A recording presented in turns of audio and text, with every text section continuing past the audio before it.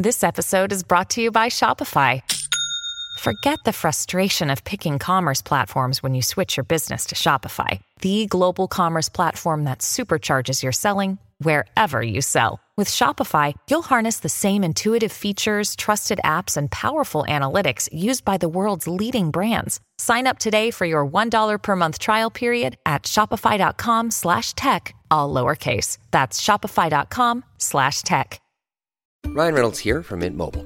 With the price of just about everything going up during inflation, we thought we'd bring our prices down. So to help us, we brought in a reverse auctioneer, which is apparently a thing. Mint Mobile Unlimited Premium Wireless. How to get 30, 30, bit to get 30, bit to get 20, 20, 20, bit to get 20, 20, bit to get 15, 15, 15, 15, just $15 a month? Sold! Give it a try at mintmobile.com/switch. $45 up front for 3 months plus taxes and fees. Promo rate for new customers for limited time. Unlimited more than 40 gigabytes per month. Slows full terms at mintmobile.com.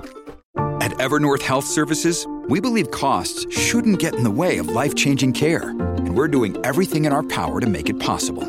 Behavioral health solutions that also keep your projections at their best? It's possible. Pharmacy benefits that benefit your bottom line? It's possible.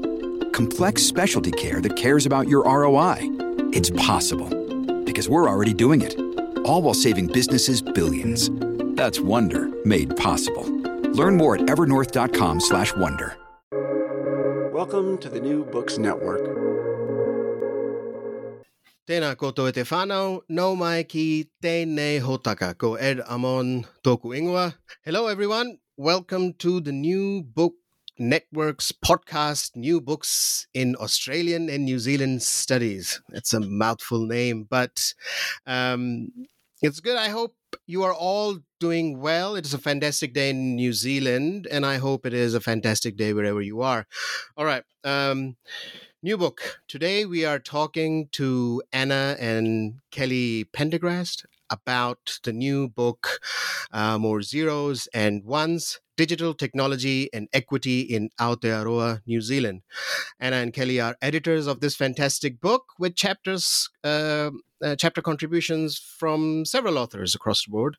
And a bit of some introductions. Anna is a Wellington-based analyst and writer and co-founder with Kelly of Anti-Static, a research and communication consultancy aiming to bring clarity to complex issues in technology and the environment. Before the co-founding of Anti-Static, she worked as a policy and strategy advisor for the New Zealand Public Service. Kelly is a New Zealand writer and researcher living in San Francisco. That's nice. And is the co-founder also, as I said before, of Anti-Static. Kelly's writings on aesthetics and politics of technology appear in numerous outlets in the US, New Zealand, and Europe. Previously, Kelly led communications for an environment and nonprofit and was board president of Artists Television Access, one of San Francisco's longest running experimental media organizations.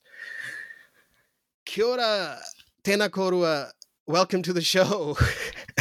It's weird. I go through these written introductions and I always feel, and I do some self-reflection. So whenever they are done in a conference or something, I usually kind of zone out and kind of wait for the author to come or the presenter to come and talk about it. So I always ask this question: how would you introduce yourself? I will start with you, Anna. Kia ora, and thanks so much for having us. You did a good job and covered lots of the big bases there. So Kelly and I work together as Anti-Static, and as you said, we do communications and research mainly around technology and the environment, and kind of importantly where those kind of issues intersect with people's lives, kind of the really exciting, juicy bits for us and how to kind of get better outcomes for everybody. And that's kind of one of the themes of the book around equity as well, as you'll see, and as well as our kind of client work that we do with folks. We also do our own writing practice, both things like this book, but also kind of articles and essays and that kind of thing as well. So we get to do some kind of client work and our own self-directed study, I guess, as well, which is a cool combo. Kelly, did you want to add anything? Oh, sorry, I'm doing your job now, Ed. Oh, But yeah, that's fine. Get in there. Pass it over to me. Kia ora, Ed, and hi, Anna. I think between the two of you, you've pretty much summed it up. The one thing that I will change is that I don't live in San Francisco anymore. I live in Oakland, which is about 5 miles away from San Francisco. In the Bay Area, the weather is slightly warmer there and slightly cheaper rent-wise, but other than that, pretty much the same. And then at the moment, I'm in the snowy confines of New Hampshire, which is on the East Coast. And nothing much else to add to the intro, though. Anna summed up what we do at Anti-Static, and yeah, great to be here. That's fantastic. So, so you, as everybody would have presumed, that you are siblings, and so just as the start, I wanted to get into the motivations of working together and foundation of Anti-Static. How did that come about? And I can't really agree with my siblings on anything. So how did that happen? It's a good question. I think as Kelly and I didn't always agree on everything. So I think that this is not a partnership that could have happened, even 10 years ago, 15 years ago. But I think we started, we've done work and collaborations together, forever being siblings. And Kelly's very good at articulating our kind of teenage years. So I'll throw it over to her in a minute. But kind of maybe 7 years ago now, Kelly and I were both doing jobs that were like fine, but not particularly fulfilling in the long term, I think, or we realized we weren't necessarily doing what we wanted to do forever. And now it seems so weird and kind of out of character, at least for me, that we both decided to kind of quit our jobs or quit what we were doing and decide to do this thing that we didn't really know how to do. We knew absolutely that we could do the writing and the communications, but we'd never run a business before or any of that. So it seems now, looking back, a little bit of a jump of faith or whatever, but we've figured it out as we went, and also just happen to have a combination of lots of similarities in our background, but enough differences that we're not just the same person. So I think we now work together really, really well, and I think I feel very lucky for our partnership, but I don't think I could do this same thing with that many people. Exactly. And so before we jumped in head first into Anti-Static together, as Anna mentioned before, Anna had been working as a policy analyst for the New Zealand government, and I think you might have, I can't remember if you'd quit by then and you were doing contracting, Anna, or not. I was still full-time, I think. You were, okay. And I was working as a freelance media producer and a writer, so I was doing communications for mostly environmental nonprofits. And Anna, I think you were at the end of your rope, but you were looking for something else to do, and I was tired of freelancing by myself, and working with clients, which I really enjoyed doing, but feeling like I wasn't really building much of anything, and it was maybe a little bit of a lonely road. And so I think we both felt like we're at an impasse, and that it was a cool opportunity to work together in a more structured way. And as Anna said, that wouldn't have been possible 10 years ago. We've, been close for a long time, but obviously have disagreements, as all siblings do. But it's been, I don't know, remarkably simpatico, I think, working together. We used to fight a lot. We never fight anymore. We are able to, I think, hold each other accountable, but also give each other the freedom and that we need, and the kind of support that each other needs. And it's just been great. So I kind of feel sorry for people who don't have a great collaborator like Anna. And I feel really lucky that we get to do this together. That's very interesting, because I relate to that in terms of the impasse that you mentioned. I was working for many years in commercial business, and one day I decided, what the hell am I doing? And just instead of going part-time and trying this and trying that, I just completely stopped that and then started a new education journey. That's a huge jump. Yeah, it is. And also, I always am interested in sibling relationships and business. There's always this the openness between siblings is a bit more, but the openness to communicating frictions is a little bit more. But the quickness of resolving issues is more as well, because siblings are open to each other, and then you have a big point of friction, and then all of a sudden it's gone. And so I find that quite interesting. Yeah, well, I guess we've been practicing communicating with each other for our entire lives, and I think we probably also know that if we were to have an epic fight and a really huge falling out, it would be not only bad for our business but bad for our entire family. So there's even more impetus to keep things chill. Yeah, it's fantastic. I love it. It's the process of, being involved in a business together with which is related to communications and the issues of technology and equity. How did the idea of the book came about?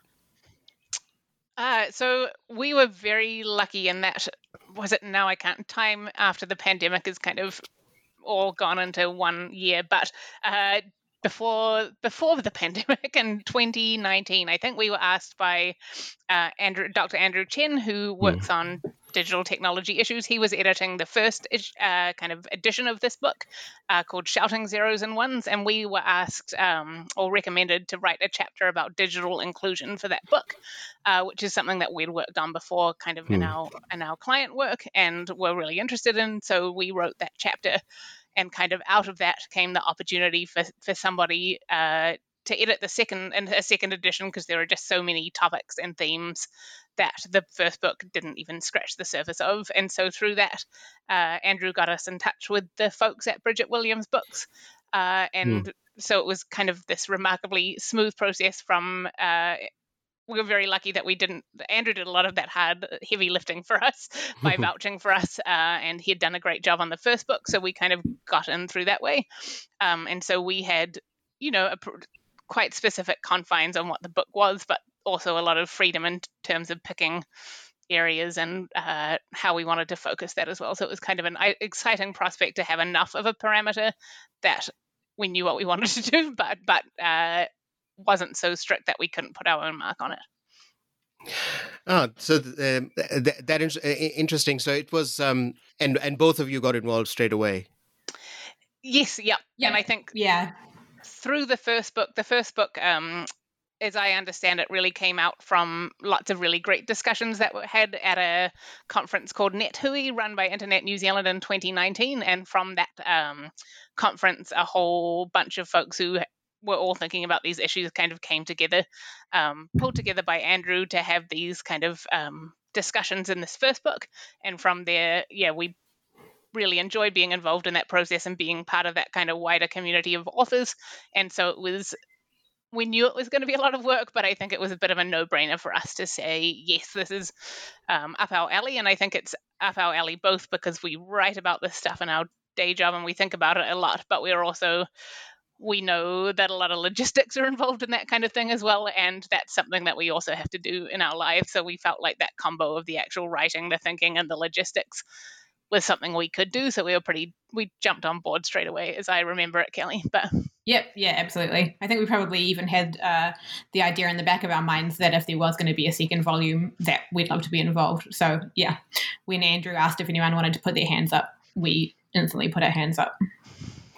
So it's interesting always with books which are edited by authors with a submissions from different authors as well. Was that a cumbersome process or an easy process to contact people, or was it because I always find it intriguing how people just get on board to write a chapter in a book. So yeah, if you can elaborate a little bit more on it, because in my postgraduate degree, a lot of academic work is edited work rather than full books by one author or two authors, right? So yeah, how was that experience? Yeah, absolutely.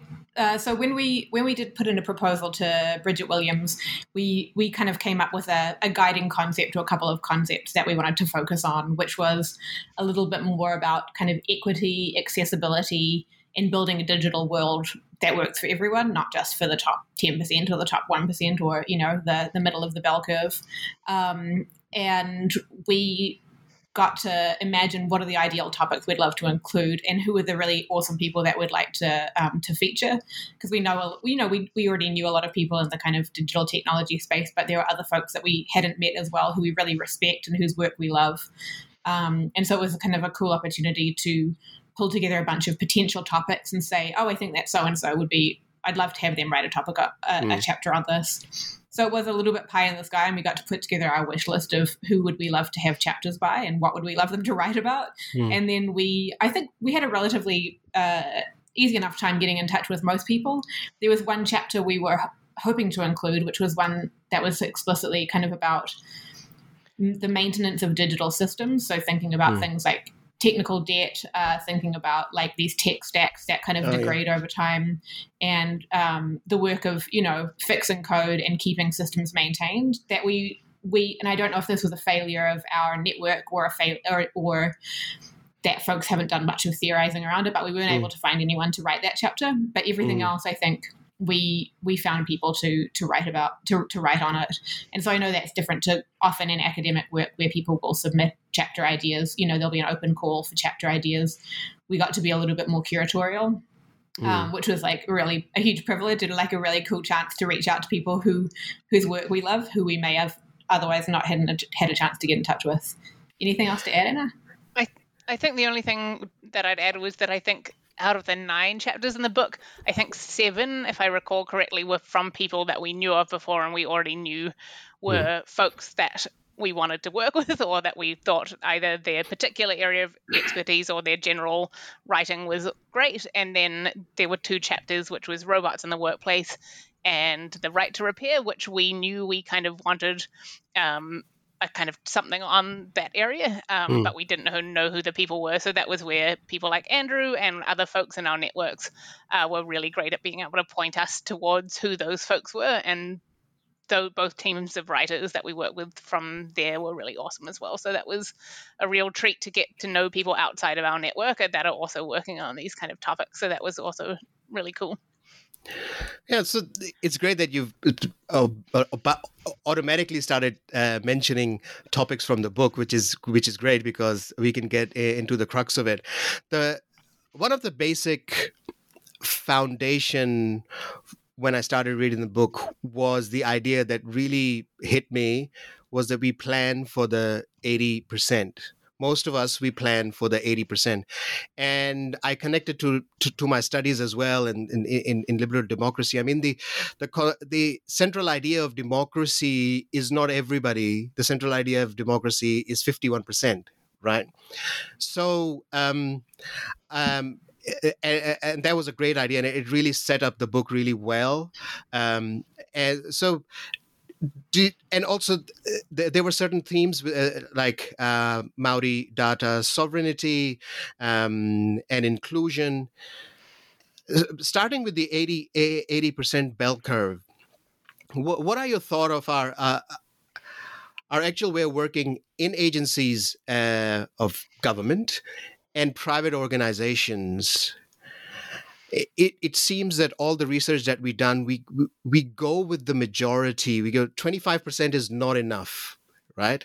If somebody is preferring something and those people are 25% of the total, those will be ignored and we'll go to somewhere else. So I find that it's a cultural clash as well as a practice clash. What are your thoughts on that? I think it's a really tricky issue, and I think it's okay, despite maybe what we said in the book, it's okay for not everything to be for everyone, Yeah. I don't think that all software has to be built for every user, and some things are rightly for a specific audience or a specific group of people. I think where the problem with the 80% thing, which is the idea that building software or building a system for the kind of middle 80% of the bell curve, so the people that are within the quote unquote normal range, is that oftentimes the 20% that is excluded ends up being the same 20%, So it ends up being people who are poor, people who don't have good access to technology, people who are from minority ethnic groups, people who don't know how to use technology and are maybe older, people who disabled people end up being the people who are excluded from like a lot of these systems. So I think if it was a different 20% being excluded every time, if it was rich people being excluded, if it was people who have great access to technology being excluded some of the time, it might not be a problem. But I think the problem for me is that it's often the same folks who are excluded from lots of these different systems. What do you think, Anna? Yeah, I think that you articulated that really well. And I think for us, through our work over the last, 7 years or plus, this idea that comes up that when people talk about technology a lot, they talk about the digital world or this kind of being that digital is somehow different from the rest of life. But as and this sounds a little bit boring, but as more and more things are done online and people are expected to engage with digital services, or it's just, if I think about my daily life, I use my phone or I use digital technologies all of the time, and it really reduces a lot of friction in what I do. So a lot of things, just my day-to-day life is in the digital world. It's not separate from real life. And so that's why this is so important as well. It's not just about one particular digital service, but if you can't consistently engage in digital technology because it's not designed for you, that's exclusion from day-to-day life, and that really sucks. So that's kind of the stakes here are pretty high, I think, and I think that lots of folks are trying really hard, and especially with things like accessibility, or making sure that your kind of digital content and systems are built for everyone, including disabled people or people that aren't literate or can't understand complex language. I think that there's a huge move towards understanding that importance, and I think understanding is the first step to actually doing something about it. So I think there is a shift, and I think that people do mean well, but it's also much easier just to do something for that 80% than to think about the kind of wider picture, even though the benefits, I think, for doing things for everyone is for everyone. It's not just for the people that you're the 20%, if that makes sense. Yeah, and and recently I was listening to another podcast, and there was a comment made by Neil deGrasse Tyson about the difference between the 80% and the 20% in the bell curve. So the change of 1% for the 80%, it's a tiny change. But for that 20% in the peripheries, it's a huge difference. So somebody who isn't able to access because of bad vision, a tiny change in the main system will be a huge difference for someone who's hanging out at the 20%, which is a great concept. One thing you mentioned about the we talk about digital and it sounds boring and it sounds jargony. One thing that the book does really, really well, all the chapters are extremely accessible in terms of reading, and really translate the technologies into layperson's language. Someone like me who has not much expertise in like complex issues like data sovereignty or algorithms. So was that a deliberate act as editors, or the authors just automatically was like, okay, it's a book for public consumption, we'll just go beyond our own assumptions about academic writing and just go forward and write for regular people? I think it was a combo. I think that by and large, the writers were really aware of their audience and who the book was for, but at the same time, there was a really big range of both experience writing essays or articles like this and kind of styles. As you say, we've got some like very well-accomplished academics, and academic writing is a very specific way of writing. So in some of those cases, Kelly and I did work with folks, also as experienced lay readers in a way. We're not super expert in these areas, which is why it's important to get other people to write about them. But we could ask those kind of questions of like, what do you mean here? Or can you clarify this, in areas that we thought that either the readers or us didn't quite get in the way they were originally written. But I think that in all cases, the drafts started from a really good base of being able to explain those things. In some cases, we did ask, can we add a little bit more framing up the top or that kind of thing? And so I think our kind of day-to-day work in this kind of translation of technical stuff for wider audiences was really helpful background for us to try and help in the book. And I'm so glad to hear that you found it easy to understand and these topics were accessible to you. So that's real awesome to hear. Totally. And it was definitely a big priority for us. I think it's taken us a while to learn sometimes that you can explain complicated stuff in simple language. And I think it's a daily struggle, probably more for me than Anna, because Anna's background in public service, you've had it drilled into you, Anna, about using short sentences, using simple words and stuff, whereas I tend towards being more flowery if I'm unattended. But I think I've learned over the time working with Anna and doing communications and writing for different organizations, just how powerful it can be to write simply. And so we were definitely on board to try and make sure that the most people could understand this book. Yeah, and I would recommend it to the listeners as well, because I always feel that way when I see the word technology in a title. I was like, oh my god! And but when I started reading it, it was set up really, really, really well, and it was a really fast read. Actually, it's you read pretty quickly. Now, some of the themes that I recognized in the chapters that were almost on most of the chapters was this idea of exclusion, of the concept of te tiriti and tangata whenua, inclusion in design. And it's widespread as well, from legislation to private organizations, how they work as well. And so my question was, is it something that you've seen in your regular interactions with clients and writing as well?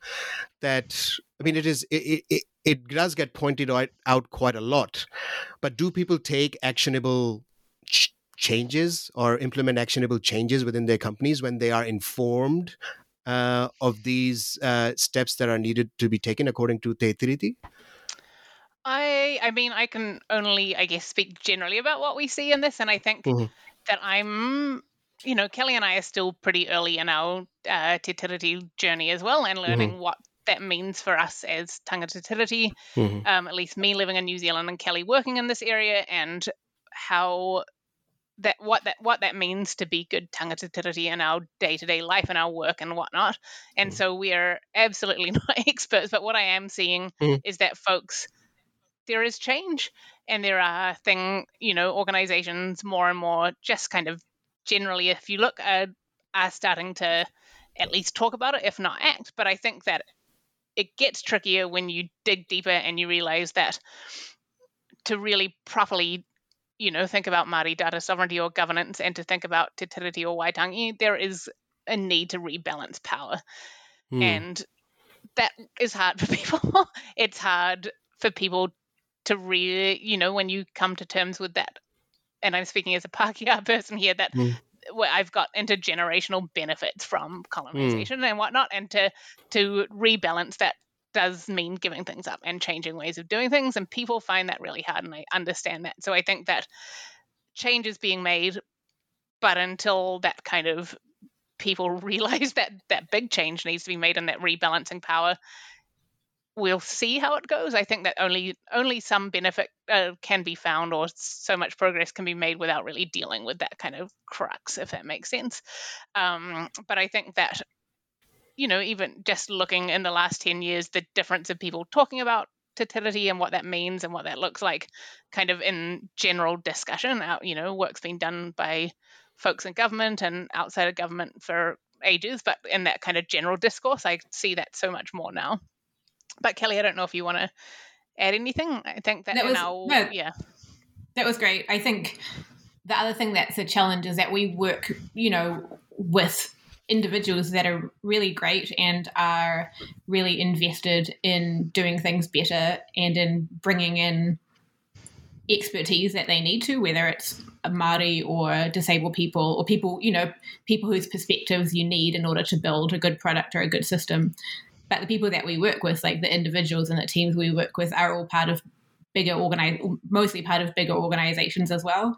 And that's where it can be harder to shift, because even if you as one person or one team want to, make things better, want to bring in certain kinds of expertise and want to change the way that you're doing things, you also have to get institutional buy-in as well. And changing, moving these big ships around takes a lot of time, and there's a lot of interlocking systems that are kind of hard to shift. And so I think there's different timescales for change, I think. And Anna, as you say, like just in general conversation, and I think in probably general public understanding of Te Tiriti and what it means and what the responsibilities of, the Crown, quote unquote, and tangata Tiriti are, I think has probably increased. But I think in terms of how institutions change, the pace is a little bit more glacial, even though lots of really great work is being done.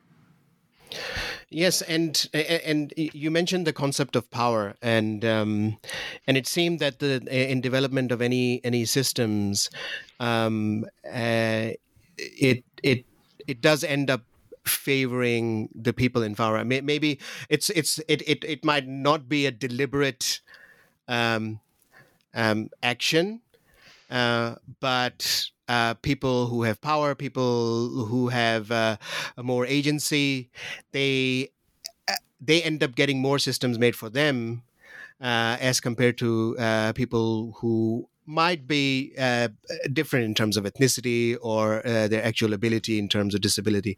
So the concept of power is very hard to navigate and accept for people that they are in a position of power, because there's always a defensive reaction to that.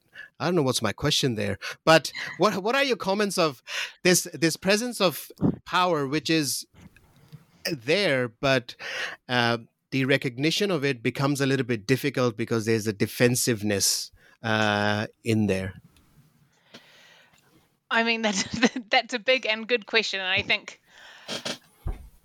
I agree. It's kind of and also I think, again, I can reflecting on myself, and again, as I'm learning more about what it means to be a Pākehā in New Zealand right now, and what my responsibilities and whatnot are, and looking at my family history and whatnot, I can understand the wanting to be defensive, or the, that wasn't me, that was my ancestors, or whatever it might be, and really just having to hold your feelings and realize that actually you just have to sit with it to an extent. And I think that can be really, really hard to do.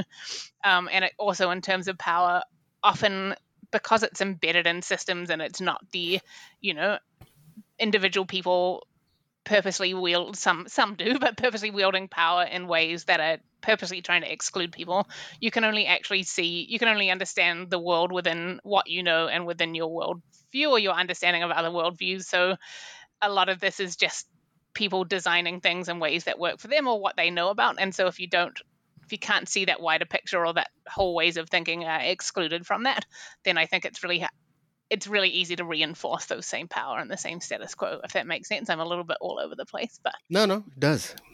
Yeah, and I think if you have money to deploy, if you are a philanthropist, or if you work in government, or if you work for a big company and you've got the money and you say, we're going to build the system, I think the temptation is just to assume that best how to do it because you're an expert in computer science, or you're an expert in policy, or you're an expert in whatever your job is, and so to say maybe my way of doing it and maybe my expertise isn't what's needed here. If you say that you're trying to build something for whatever victims of domestic violence or refugees, maybe your way of doing it isn't the best. And I think to realize that is quite challenging.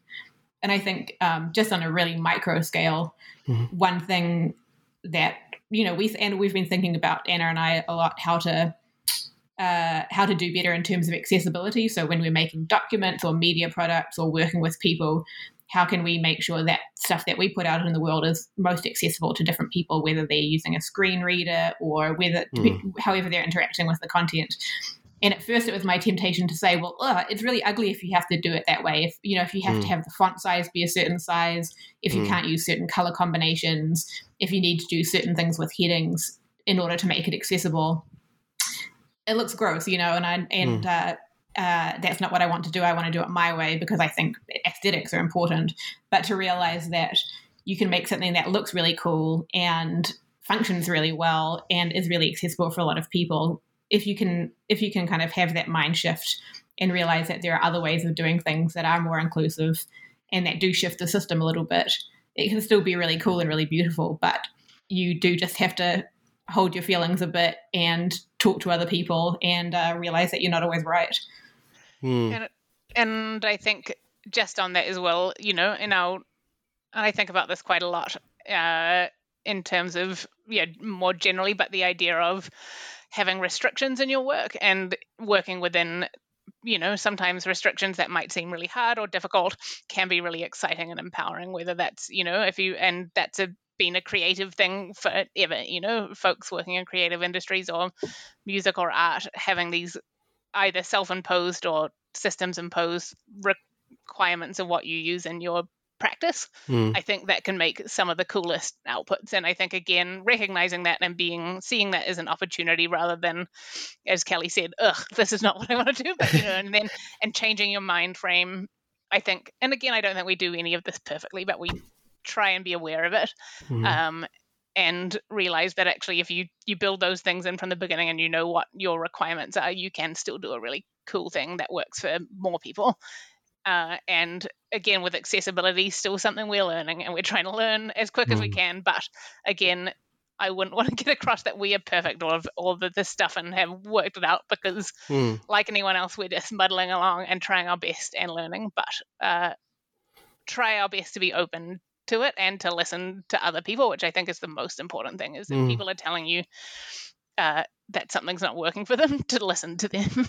Yeah, and also it's a great opportunity and a great platform that you have provided with the book, with some of the voices that might not end up writing their own book, or they're working in the community with so much dedication that they don't have time to write academic writings and all that. And so you've given them an opportunity. Okay, this is a platform, and the wide variety of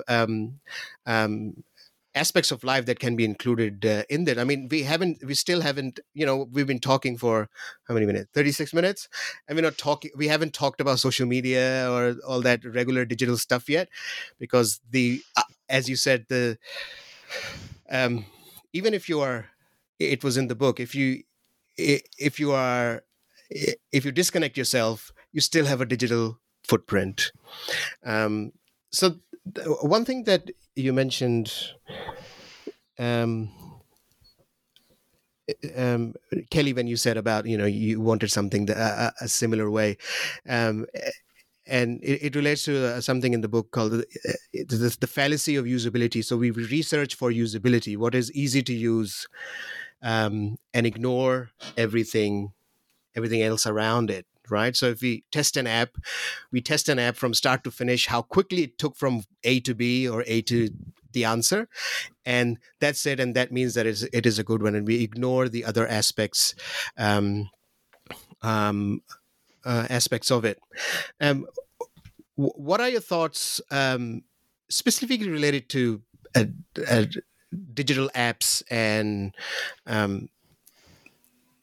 things that are in the phone? What actions can companies take or app makers take in terms of widening their focus from just usability to society? Yeah, I think the usability question came up, I think, in the robots in the workplace question, where it was a computer scientist talking about how things usually get built, how software and technology usually gets built in their field, and saying that oftentimes you build the thing that you think you need already. You think, okay, we need to solve X problem. Let's build an app that solves X problem. And then you bring in people to test it, right? So you do your usability testing once you've kind of already figured out what you think the problem is and what you think the solution is. And then you do some A/B testing, and you do some UX testing to kind of figure out the final little bits, like where should the button go, what should the order of the click through be like.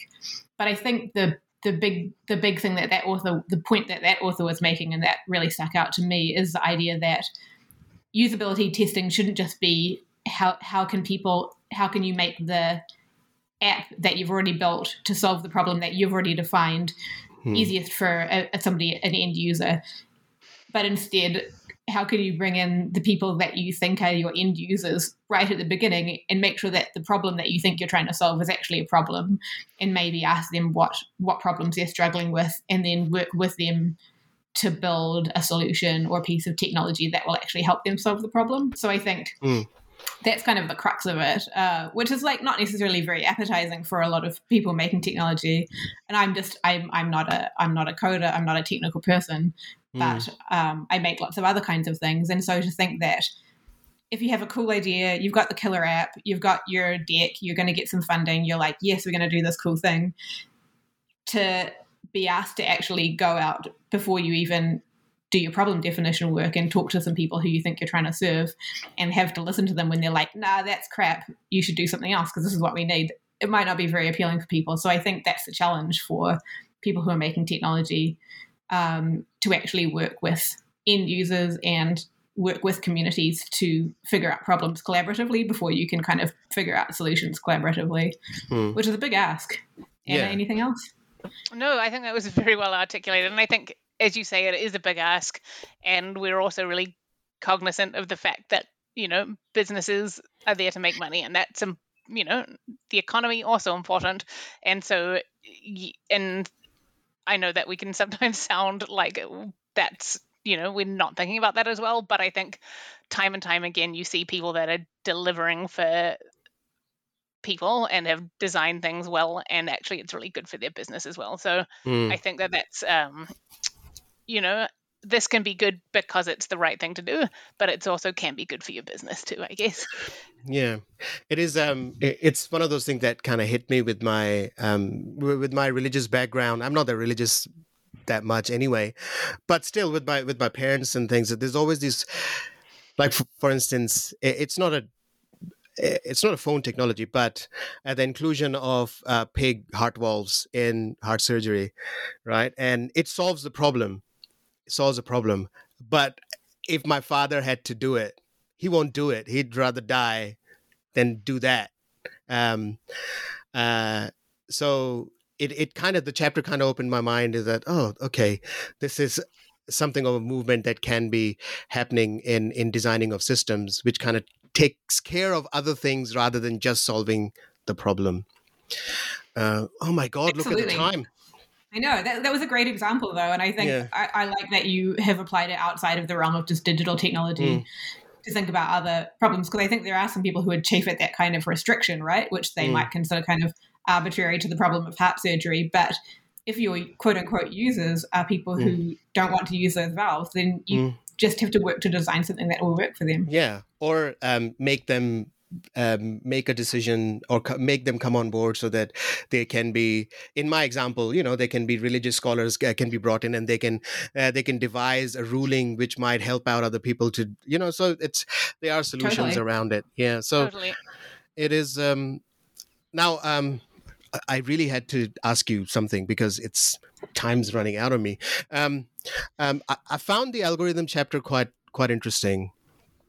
And it kind of opened up my mind that algorithm is not just about, and connected to the filter bubbles chapter as well, that it's not just about getting results on Facebook or getting results on Google.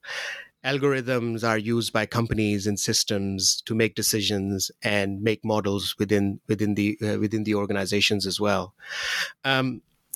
So the thing about self-regulation, as per the algorithm charter, that people should read in the book. It's explained really nicely by Andrew Chan. It's really good.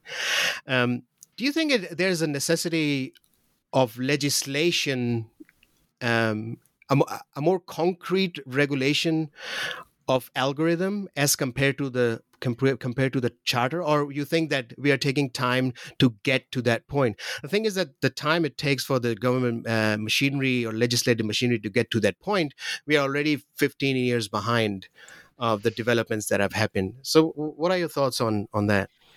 I think first up, the idea of regulation of technology and tech law is so specialized that I'm not going to pretend I can speak to it in detail. There are lots of very, very smart tech lawyers who have thought about this in a lot of detail, but I know that there's lots of different ways that you can get essentially compliance with different requirements, whether that's the algorithm charter or other rules that aren't necessarily legislative, and that can move faster, but you need will and you need mandate, and you often need other kinds of support, whether that's raising capability, whether that's some kind of implications if you don't follow the rules, and that kind of thing. And so one thing that I haven't read yet, and I really is on my list, is that there was a review of the algorithm charter that Andrew mentions in the book, and that review has kind of come out now just very shortly after the book was published. So I'll have a look and see what they said about that, but my guess is that some kind of more requirements that you do it, or actually compliance with it would actually add teeth, because I think you can have rules that people don't follow, and then they're not very useful rules. So I'm not sure if regulation is the answer, especially because algorithms are tricky in that they're used for everything. Yeah. And so trying to delineate which ones you do and don't cover. But I think that the kind of outcomes approach is pretty good in most cases, although they talk about medium and high risk, and that can people's view of what risk is very different. So all of that is to say, there are people smarter than Kelly and I on this particular topic that I would point to, but I think that just having voluntary rules by themselves is a great start, but isn't gonna, unless people actually do the thing they need to do, it's not going to make the difference in the outcomes. I think they need to buy the book and read that chapter. I think totally. I can recommend that. And and there are lots of people in government and outside of government thinking about it. And I hope again that the folks that have signed up to the charter are working out how to implement it. And I think and joining together to kind of learn from each other, because there is the risk that 50 different agencies each try to invent the wheel, where there are some differences, but you could really join up and get a lot of benefit that way. Kelly, do you want to add anything? No, you pretty much covered it. It just to say that it's hard to regulate individual technologies like algorithms, because the ways that they work change so fast and are often quite opaque. And so I think it's always going to be a little bit of an uphill battle to write actual legislation. But I think something that has a little bit more power and a little bit more teeth than just kind of like a voluntary program is probably going to be needed. And I found the chapters really, really interesting, because it was explained in a way that I started to connect how it's like algorithms are like human. It's our brain. That's how it works. We have the current information. We work on the current information and we assess the future and make decisions about the future. That's how our brain works. Right. So it is hard to regulate our brain. So you are absolutely. Yeah, you're right. It's I mean, we're coming to a point where we start to wrap up. So I mean, there's so many topics that that's the thing with chapters, right? So with different topics, you have so many things to talk about. What was your main goal in terms of in terms of the book? What type of contribution does it make? And people who read it, what might they do going forward? Well, we hope that the book makes a contribution. This is going to sound dorky, to a better world, that we start thinking about doing things in ways that do work for everyone, and also hopefully making it really clear that it is possible, that it's not just kind of pie in the sky or just like do-gooder thinking, that this stuff will make a difference and it is doable. And there are kind of different levels of doable. There are things that you and I can do in our daily lives. And I especially think about the kind of tips and hints at the back of the accessibility chapter about that, which I think about quite often and have started implementing stuff. And then there are ones that are a bit more kind of systemsy, but I think that hopefully people get practical tips to start thinking about this stuff. And I think that hopefully it elevates things. I think when you work in a topic day in, day out, you can take it for granted, and I take it for granted that everyone knows this stuff, and especially things about Māori data sovereignty and what it means around honouring the treaty in tech and data projects. I think that's still very evolving in the kind of big picture. So to be able to, Amber, Hiria, and Karaitiana think about this stuff all day, and they're experts and have a lot of knowledge to give. And I think that, and all of the authors in the book. So we really hope that folks will get read and listened to, hopefully, and it will start to kind of push the boat in what we think is the right direction a little bit. And it will be there, you've got a book that's there forever. So it can be a slow burn, so to speak. Kelly? That's pretty much a great description. I think also just making sure that people do consider technology in a wider sense than just apps and social media and being on the computer. I think that kind of like binary is starting to break down, but just to realize that we use digital technology all the time, and digital technology uses us, like, as you say, even if you log off, your information is still in a lot of these systems and being used. So just thinking about the interaction of like power systems, money, technology, and equity is important to us. And thinking about how, in order to make some of these changes, we can't just have kind of easy Band-Aid fixes. You need to change big systems, which is like scary and horrible, but I think sometimes horrible to consider, although I'm excited about it. But I think figuring out what's a long-term change and then what are some practical tips that people can kind of really get started on now. Well, that's fantastic. I really enjoyed the book, and people should get it from Bridget Williams Books website, and it's available at other outlets as well, wherever you can find books. And it was a very enlightening. Thank you guys for thank you both for finding time to have a coder with me, and it was great to just elaborate on the process. I maybe it was more personal that I like talking to authors of how they come up with ideas and how they write. So which was fascinating to see. Now for the listeners, I think buy the book and also follow the steps that have been outlined in there, and it might create a better world for us. So thank you, Kelly and Anna. Thank you for coming. Thank you for having us. Yes. Yeah, thank you. It was great. That's fantastic. So, listeners, I'll come back to you with another episode soon. Norera, tēnā koutou katoa.